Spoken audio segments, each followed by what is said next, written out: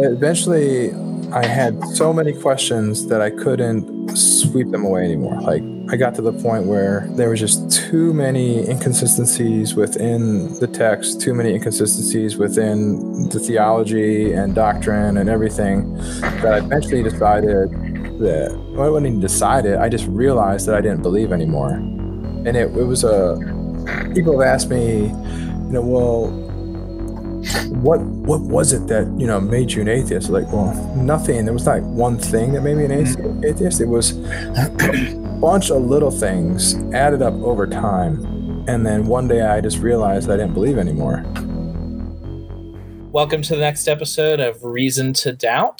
Today we're going to be going over Jared and I's background, how we embrace skepticism, and kind of where we came from.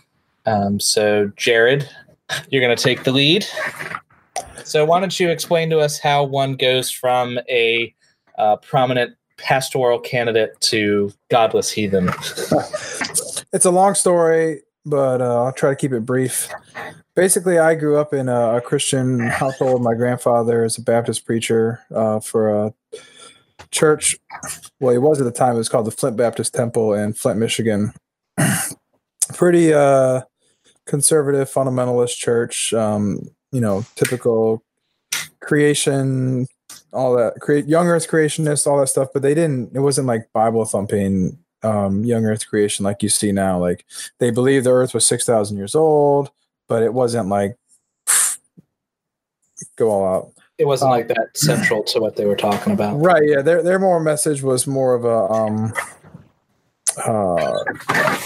you're going to go to hell if you don't believe in God. So very much a fire and brimstone kind of message. So I grew up in that. And my upbringing was, we went to church almost 5 days a week. So we had, Sunday morning, Sunday school, and then Sunday morning service. Then we had Sunday evening church, Wednesday night service. And then there was usually what we called visitations on either Monday or Tuesday. I don't remember because I was so young, but we would go out into the community and knock on doors and visit with people. And then there was usually a youth night too. So I mean, like, a good majority of my free time was spent in church. And I remember I accepted the Lord as my personal savior when I was 5 years old. I remember that night specifically. We had it was a Wednesday night service, and there was a guest preacher speaking that night, and he gave a typical fire and brimstone service, but he did one of those, if you were to die on the way home kind of things, where would your soul go? And I was like, oh, fuck, I don't know where my soul will go. It's a big question for a 5-year-old. Yeah, it really was. I mean, I distinctly remember. I didn't want to say anything at the time, though, so I waited till I got home. And I remember because my cousin was spending the night. It was in the summer. And my grandma was tucking us in, and I asked her, if she would lead me in the sinner's prayer. And I accepted at 5 years old. So that started the long journey of me towards becoming a minister. But I had lots of ups and downs even going through church and stuff. Like, I always questioned, I always doubted things, like claims that were being made, whether it was, Noah's Ark or the validity of how, like, even Adam could name all the animals, and just things didn't add up, right? So, but it was never enough to like shake my faith. I always just believed, and they were just like details that would work themselves out in the end. A typical saying in my grandfather's household was like, these are questions I'll ask God when I get there to see him, and he'll make it all make sense, basically. So if you didn't understand it, it would make sense in the end. So that was the level of skepticism that I grew up with. And then probably about 13 years old, we had moved down to Virginia at this point, and we were going to another fundamentalist church. They were so fundamentalist, though, that my mom got kicked out of service one day because she was wearing blue jeans. Wow. Yeah. How dare she? Yeah. What a harlot. Preacher called her out in front of the service for showing up to church in jeans. And my mom's defense, like she was on her way home from town with the kids, and she's like, we can make it to service on Wednesday night, or we could go home and not make it back to service because she would have had to change. So she chose it's probably better to go to church in blue jeans than it was to go home and change and miss church. Wrong. Yeah, very wrong. But it was at that church that I felt what I have always described as a calling to become a pastor. I was 13 years old when that happened. So at that point, I felt like I was being called into the ministry. I went, his altar call, went down, talked to the preacher, prayed with him, and he announced in front of the whole congregation that I had devoted my life to ministry and was on that path. So that's kind of where the calling came from. Now, looking back on it, I would say that came from just my upbringing. My grandfather's a preacher. I always would sit in his office and study with him. I loved studying the Bible. I can't tell you how many times I would just sit there for hours on end looking through and looking at reference books and looking at illustration books and all these things, trying to figure stuff out. So that passion for study, coupled with the fact that my grandfather was a preacher and that I was very into the church, I think is where that calling came from. It's just kind of natural for somebody at that age. He was looking for some sort of purpose in life. My parents' marriage was falling apart at that point as well. And so I think it just kind of all came into place. Go through high school. I was in a Christian rock band. I played bass guitar. Our name was Last Chance, and our whole idea was, this might be the last chance you get to devote your life to Christ. So yeah, I mean, you could get hit by a bus coming home from this concert, Exactly, man. And we were all about that. And I was even struggling with doubt at that point about, even belief. But it wasn't so much a belief; it was more of the belief system that we grew up in. I was becoming more liberal in my thought as to Christianity and stuff. So I hadn't given up Christianity at this point. It was just moving from fundamentalism to liberalism. And so even before you went into to seminary, you were having doubts, but it was doubts as like what brand of Christianity you were going to follow. Right. Like I started questioning, because, at this point in the 90s, non-denominational churches were popping up all over the place. Oh yeah. That's what I was in. It was a thing to do. Like you were, especially if you ask somebody what kind of church, it's non-denominational, and then, so like the exposure to non-denominationalism made me start to question, like, well, what is a Baptist and a Methodist, and how could they be different? And like, do they believe are Methodists going to hell? Like, so I started questioning just the idea of sects of Christianity, and I sort of went down the path of non-denominationalist. Nom. Exactly. But yeah. So I mean that was high school. I went on several missions trips to the Central America, South America, just trying to spread the word. Yeah, but all that to say, I was deeply involved all the way through high school. And then my senior year of high school, stuff kind of fell apart. I had my best friend died in a car accident. My mom and dad finally got divorced, and I just stopped caring about everything. I almost didn't graduate high school. If you look at my transcripts, it's a wonder how I got into UVA, because it was not good. But so that being said, I ended up joining the Marine Corps right out of high school because I just needed to get out of my life and my situation. And in the Marine Corps, I did a lot of backsliding as a Christian. But there was a couple times during that period where I sort of rededicated my life. I had ran into one of my master sergeants was involved in one of these charismatic churches, and he was like, "You were never spiritually baptized, and that's why you're backsliding." So he tried to pray over me and anoint me and get me spiritually baptized, whatever that meant. It didn't work, but anyway, so I get out of the Marine Corps. And I met my wife at church, actually. I went to high school with her and met her when I was back on leave, but I was at church. And getting back into the church, I sort of rededicated my life to Christ. And I was trying to figure out at that point, I felt like, okay, I need to actually answer my calling. Because for the longest time, my thought was that I was running away from my calling because I didn't actually want to be a preacher or a minister. And so I was like, well, I'm just going to go the opposite direction. But I kept being pulled back in. I kept feeling this calling. And so when I got out of the Marine Corps, after a couple of years, I decided, all right, if this is what you want, let's make it happen. And things sort of started to fall into place.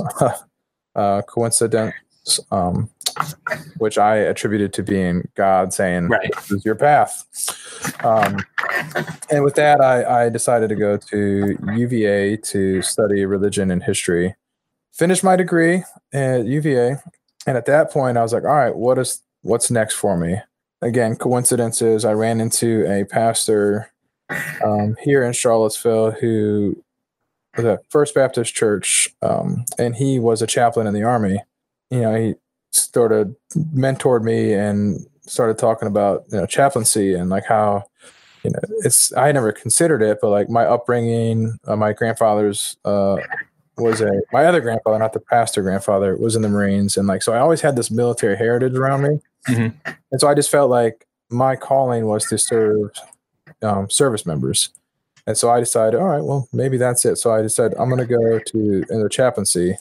Now, the only ones that would take me were the Army, National Guard, and there was one other branch that would take me, but I wasn't even considering it. It was like Bottle Pirates.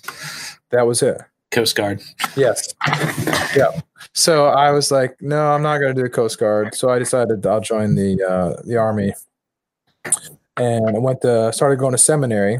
But I remember when I went to go start seminary, one of the pastors, the senior, he wasn't a pastor, he was actually an elder. He came to me and he was like, your roots are going to be shaken when you go to seminary.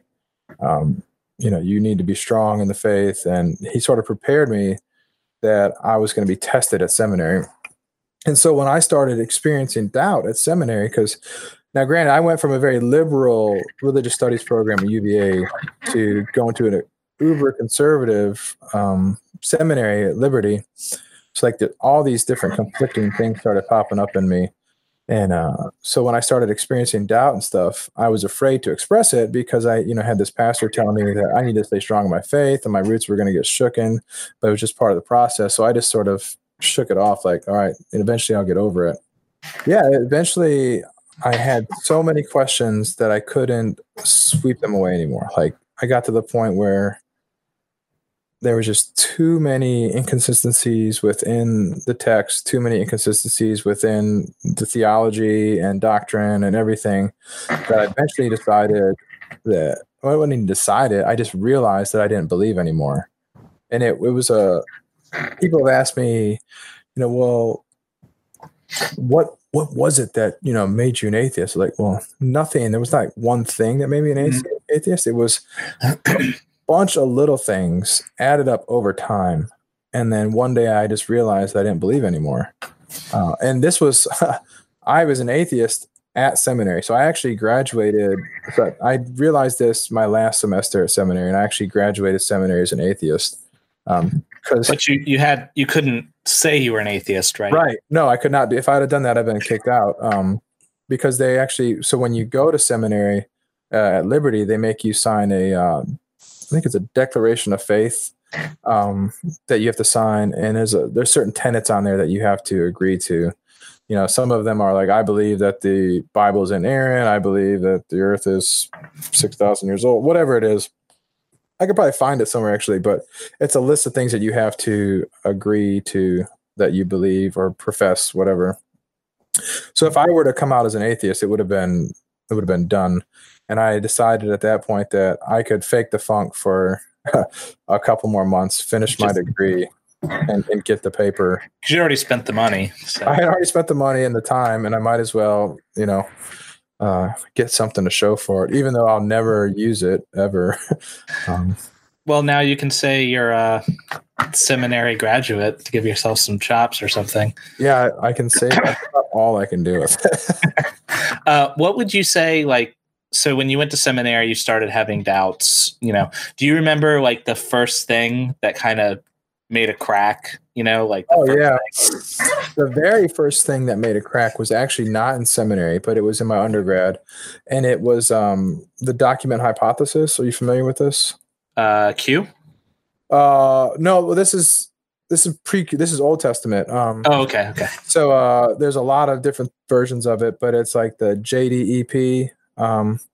So if you take the Old Testament, and there's people who said like that the Old Testament is actually comprised of like 4 or 5 separate documents, and they kind of splice them together.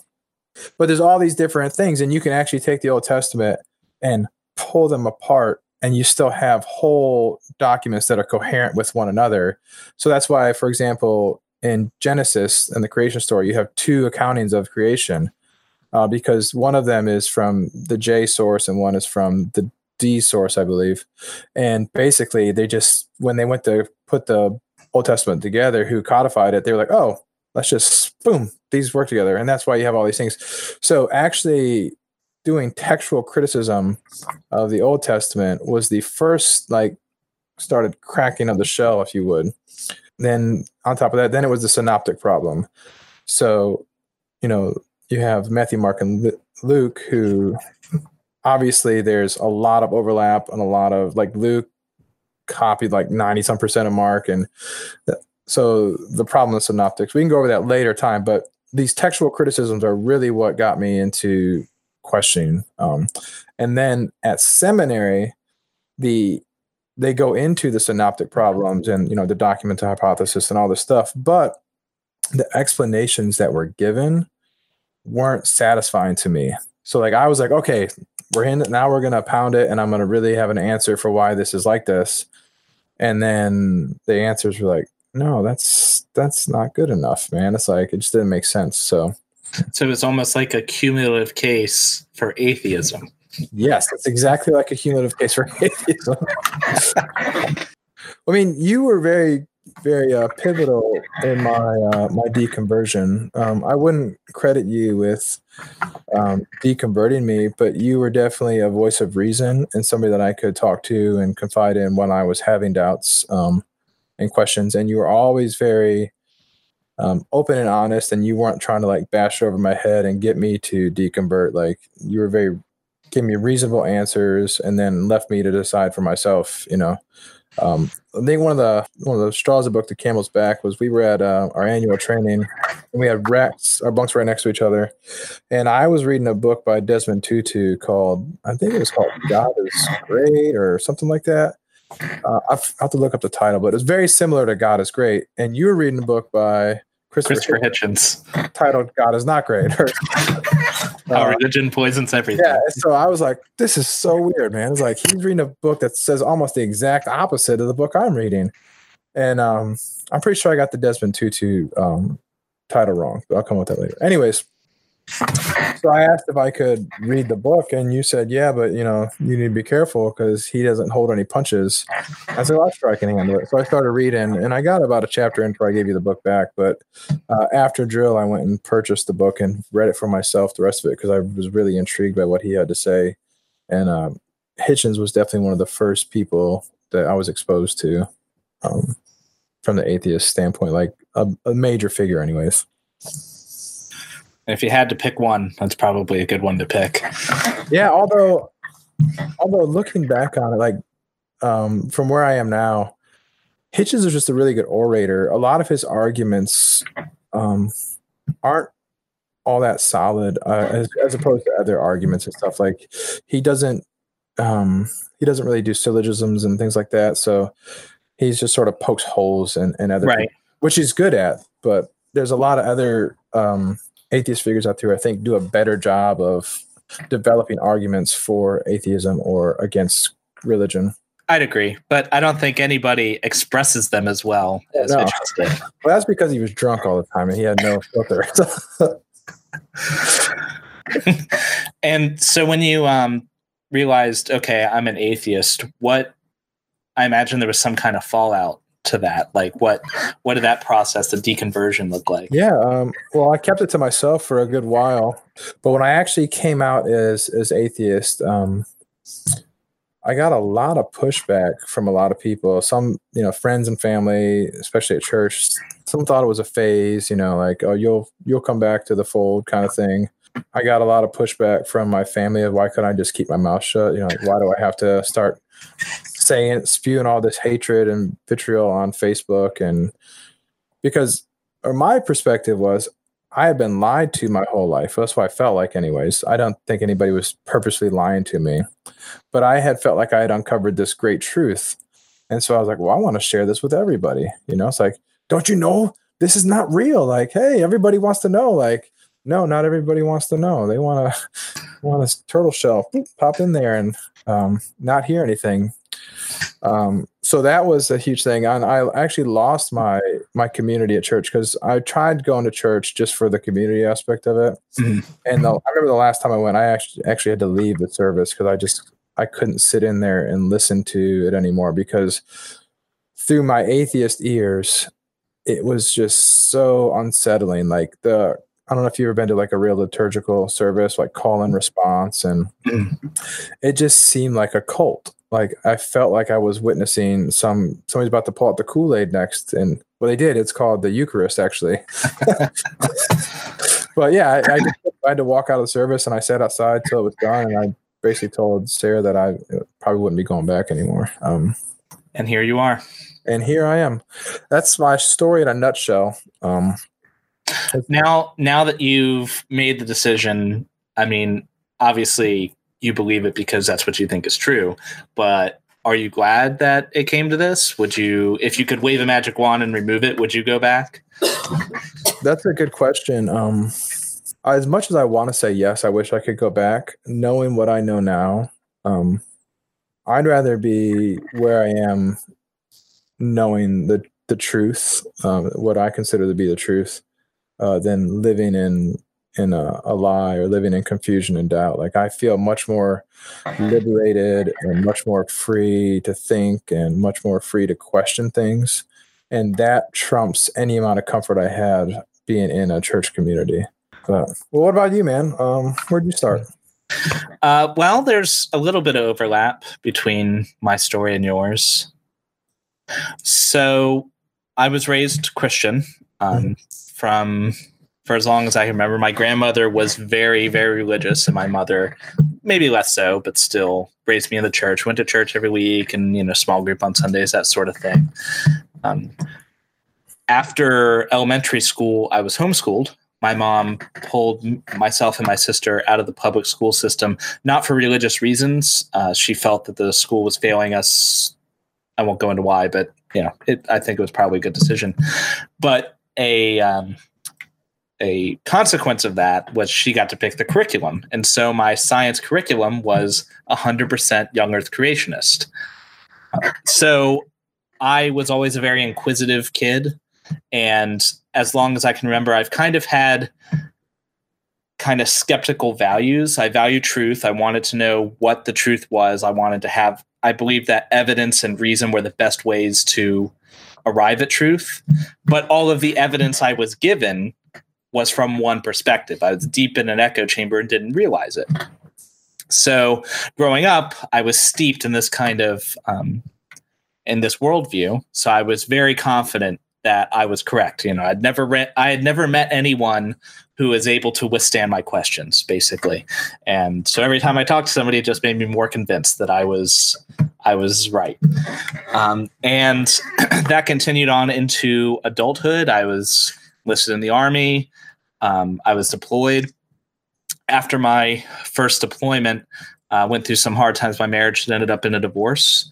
And that itself did not cause me to lose my faith, even though I was a very conservative evangelical Christian.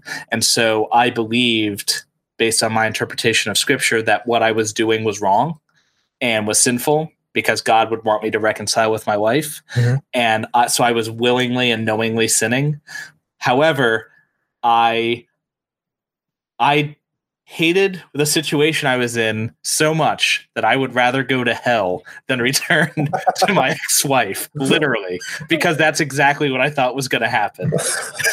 So, but even so, I always felt, because my my beliefs were based on logic and reasons or my perception of the evidence.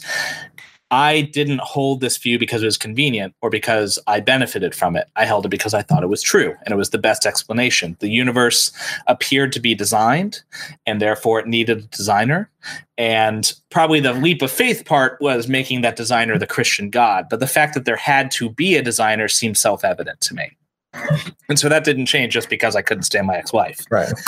Since then, several people that I know have said, well, your faith wasn't based on a relationship with Jesus, and that's why you lost your faith. If you had started at the cross. From my perspective, had I done that, I probably would have lost my faith after the divorce, because then it would have been emotional, right? Because it wasn't emotional when I didn't feel like being Christian, it didn't matter, because that's not what my faith was based on. Not to say that I didn't have that. I still felt like I was in a relationship with Jesus, and I never heard the God speak to me in words, but I kind of, like you said, with the calling, I felt pulled to different situations and stuff like that. And did you ever have do you remember being saved, as you use the term, a salvation moment? Yeah. So I was raised in the church from a young age, and I probably was baptized at some point in there. But the salvation moment that I remember came after I was married, and we were going to a church on the south side, which I want to say is Cool Springs Baptist. And they were a very, not charismatic, but a very energetic, conservative church.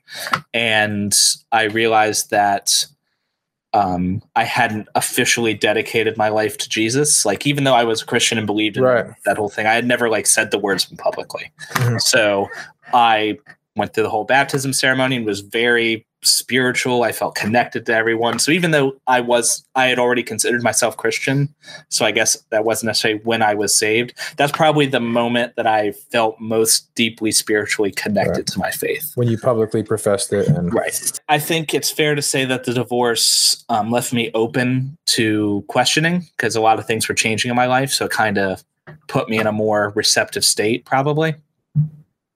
So I was talking to a coworker who was also Christian, and we were talking about creationism, and he gave me a book. I don't remember the coworker's name, which I probably should, since he's responsible for a huge life change in mine, but I don't remember his name. But I do remember the book, which was The Language of God by Dr. Francis Collins, who is a prominent Christian geneticist. He worked on the Genome Project, and he wrote this book, ironically, to tell Christians the evidence for evolution and kind of meld the faith with science and show why the two weren't contradictory.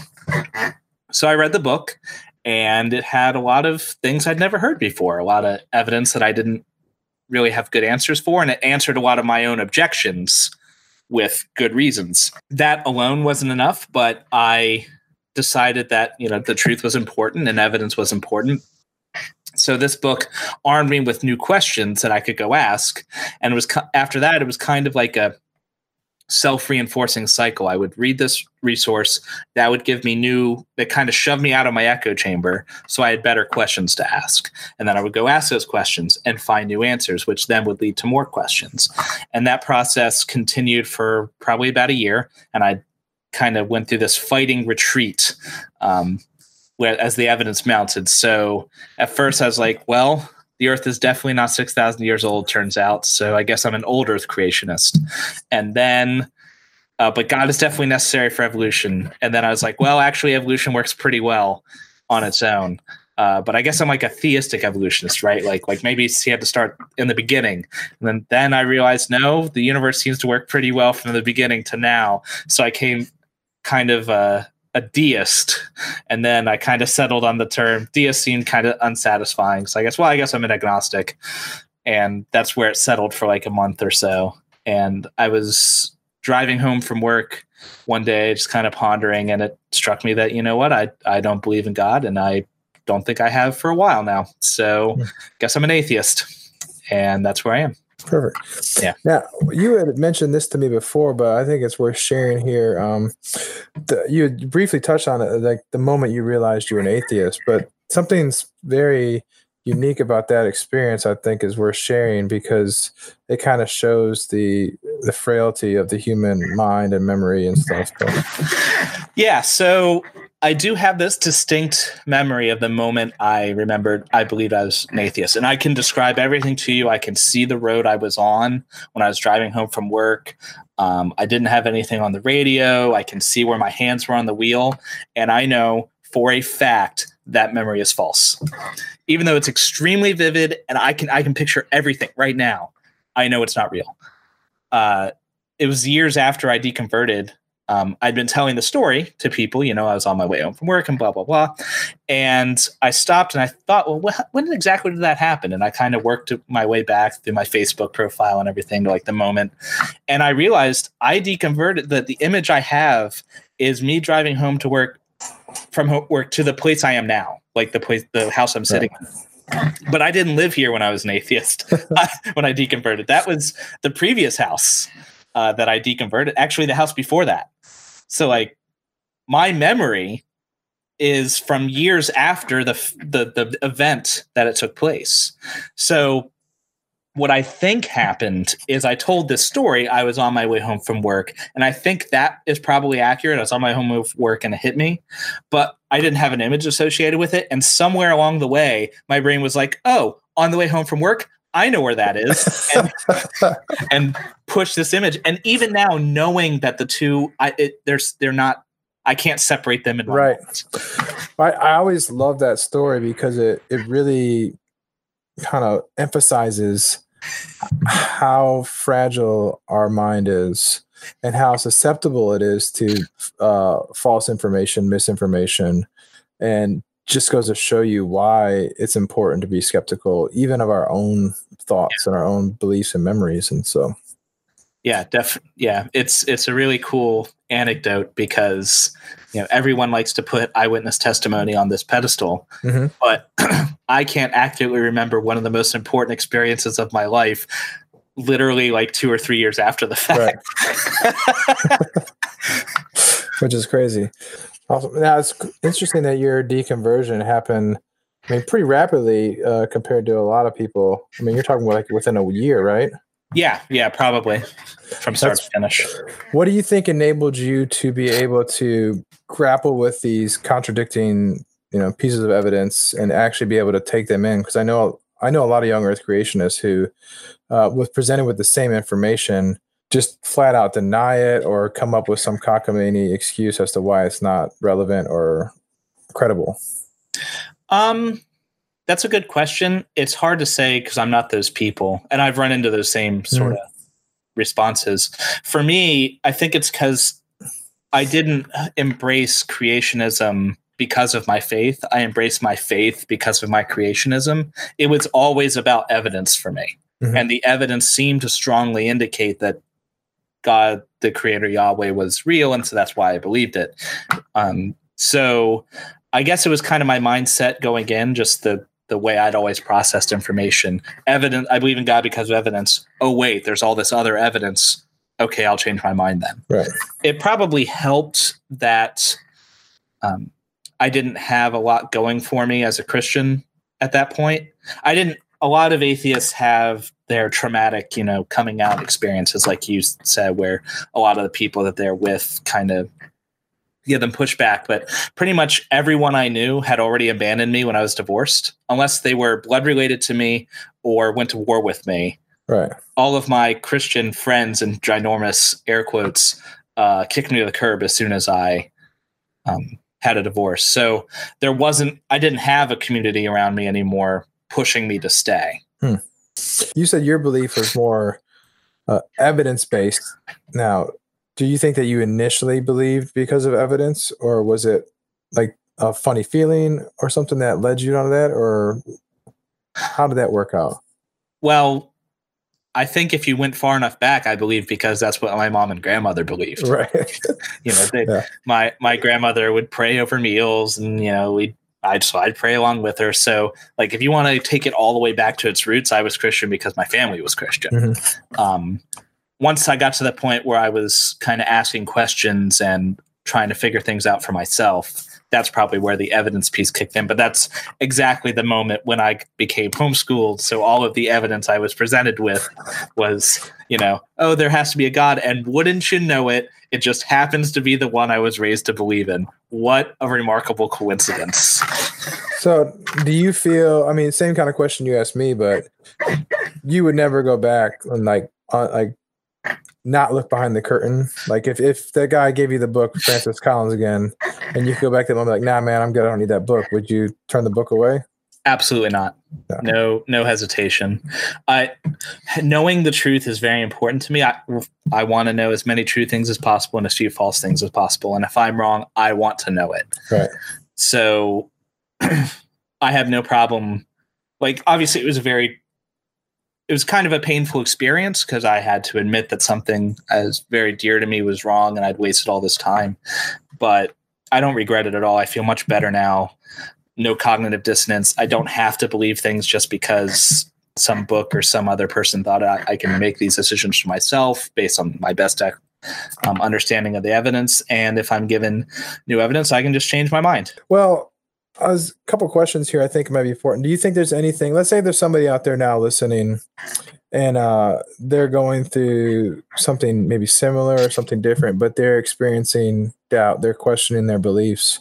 What do you think is like the most important thing that you could tell them? I mean, other than just give it up, but if we're honestly going to engage with somebody, and I'd say if I were talking to like myself in that same situation, I would say that the best thing you can do is find the smartest, most educated person who disagrees with you and see what they have to say. Really consciously force yourself out of that echo chamber, because if you want to know all the flaws in your argument, ask the guy who disagrees with you. Right. So I think that's great. And so for me, since I didn't believe because of evidence, the Socratic method was really what kind of did it for me. Like, I didn't need to find somebody to disprove young earth creation is for me. I needed somebody to be able to just keep asking, but why, to get back to the root of things. And I think it's okay to ask questions. Like, if you are confused and you want to know how come, John's account of the passion is different than Mark's account of the passion, then it's okay to ask that question and, go to your pastor and ask him, well, why are these different? And see if what they tell you holds water. And if it doesn't, which it won't, try to figure out on your own. But don't be afraid to ask questions is what I would say. Yeah. If you're in the position where you're doubting and that's something you're wrestling with, it's probably because you think that the truth is important. Yeah. Like, if you didn't care about the truth, then there'd be no reason to doubt anything. Like, who cares? Just believe whatever you were raised to believe. But if you care about the truth, then you, like you said, don't be afraid to ask questions, because you're going to win no matter what happens. Mm-hmm. All it's going to do is give you the truth. That may not be the truth that you can win in with, but Yeah. It's interesting to me that some people are okay with not knowing the truth. Like, I've never been able to do that, and it took me a long time to realize that. But I know people who are okay. They go to church on Sunday. They work the rest of the week. They go to church on Sunday. They work, and they just do that cycle over and over. But they could give two shits whether or not it's actually true. It just makes them feel good, and they're comfortable with it. And I mean, if that's kind of life you want to live, there's more power to you. But it blows my mind that's. It seems to me that even if you're in that situation, you're going to make better decisions if you start with correct assumptions, right? Mm-hmm. Better decisions about everything, about where you spend your time, where you spend your money, what your values are. And if you're that kind of person that goes to church every week, there's probably something you'd rather be doing if it was all nonsense. If you knew for a fact that this is all BS. Do you want to know what I do on Sunday morning? What's that? I sleep in. Yeah, that's what I do. And so if you're listening to this and you're going to church because it's fun, imagine how much more fun it would be to just sleep. Sleep is a beautiful thing. Yeah, I do miss church sometimes, though, man. I miss Like I played in the praise band, so I miss playing music with people and stuff. But I think that's on me to find those communities and outlets to be able to do that on my own time and not necessarily on Sunday morning. Like, yeah, I think it's probably fair to say that's one of the things that there's no like broad reaching atheist movement as much as evangelical Christians like to say that we're a very diverse bunch.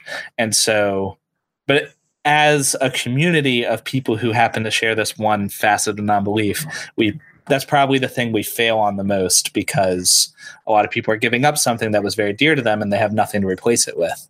Right. For me, I didn't like church even when I was a Christian. That was like my least favorite part of being a Christian. I really, really enjoyed Bible study and like the Wednesday night meetings and like the Sunday school. That part was good, but the sermon was like, well, I have to do this because God says so. Yeah. And I give you 10%. Yeah, exactly.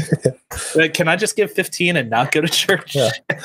That's another added benefit of not being a Christian anymore is you get to save 10% of your income or give it straight to a charity. Yeah, or that. Cut out the middleman. Yep. Give it to a charity. I'm not going to say this to be mean, but give it to a charity who actually does something charitable. Because a lot of churches that tithe goes to paying the pastor and keeping the lights on, all that stuff. So a lot of that money doesn't make it back into the community. I mean, imagine if, getting back to like valuing truth, let's say that we could definitively show that this was based on falsehoods and it's just not true. Imagine how much more good we could do. You can still have the same community. You can still get together once a week, but instead of spending that time and money to build this church building and build an altar and have all these things, feed the poor, right? Build a house for someone, all the things that Christians, and to be fair, churches are responsible for a lot of good that happens in the world. There's a lot of charities that are religious in nature, but imagine how much more they would have to give if they weren't wasting so much time on that. Now, and that's why I think the truth is important, because it allows you to make better decisions. If helping people is really what you value, you could, if you focused on solely that. Yeah. Now I do know churches who give quite a bit to the community, so I'm not trying to slight anybody or say that doesn't happen, but like you said, imagine how much more could be done, and I think that's the key aspect there. But yeah, like there was a pastor that I met recently, one of Titus's pastor actually, and he's not a full-time pastor. I don't know if he even takes a salary, to be honest, but he like lives either in or near the projects, and he does a lot of his ministry there trying to help people out. Like, that's laudable and it's awesome, and you don't need to be a Christian to do that. Right. Anybody can do that. Yeah. Anybody. Right. Yeah. So if someone is going through that experience of maybe not deconversion, but just doubting, they're not alone. They're not the first person to have gone through that. And there are people out there, me, you, and others, who have gone through exactly the same thing. So I would strongly recommend them not to keep it to themselves, to go find, if they don't feel like they can talk to somebody in their church or their pastor because they're afraid of the repercussions, they don't, they're ashamed or whatever, go talk to us. You can talk to somebody on Reddit. There's a lot of good communities that will be very receptive and help you with that. Yeah, I think that's a good point too. Is there's always people out there willing to talk to you, and don't think that just because somebody's an atheist, they're going to be pushy and try to push their lack of belief on you. And if I've learned anything from being an atheist and being around atheists, it's almost the opposite. Not to say that there aren't ones like that. No, there's definitely are. But there's always bad apples, but by and large, I don't think, because what do I care? Yeah. And unless you're doing something that's actually hurting somebody with your beliefs, then we care. Right. But at the same point, I think it's much more beneficial to work with somebody and talk them through the process of letting them discover it on their own, as opposed to just saying, well, this, or this, now you don't believe, right? And also, I could be wrong. Yeah. I'm open to that idea. So I don't go into a conversation, with the mindset of, let me show this guy exactly every way he's wrong and why his beliefs are like, I go into it like, let me hear this guy out. Maybe he has something I never heard of. And, right. so I'm always open to that next Next piece of evidence. All it would take is evidence for me to believe that God exists again. Don't know if I would be a Christian, because that's different. Right. Yeah, I mean, I'm like a one piece of evidence away from believing anything. It would take a couple pieces of evidence for me to be a Christian again. Yeah.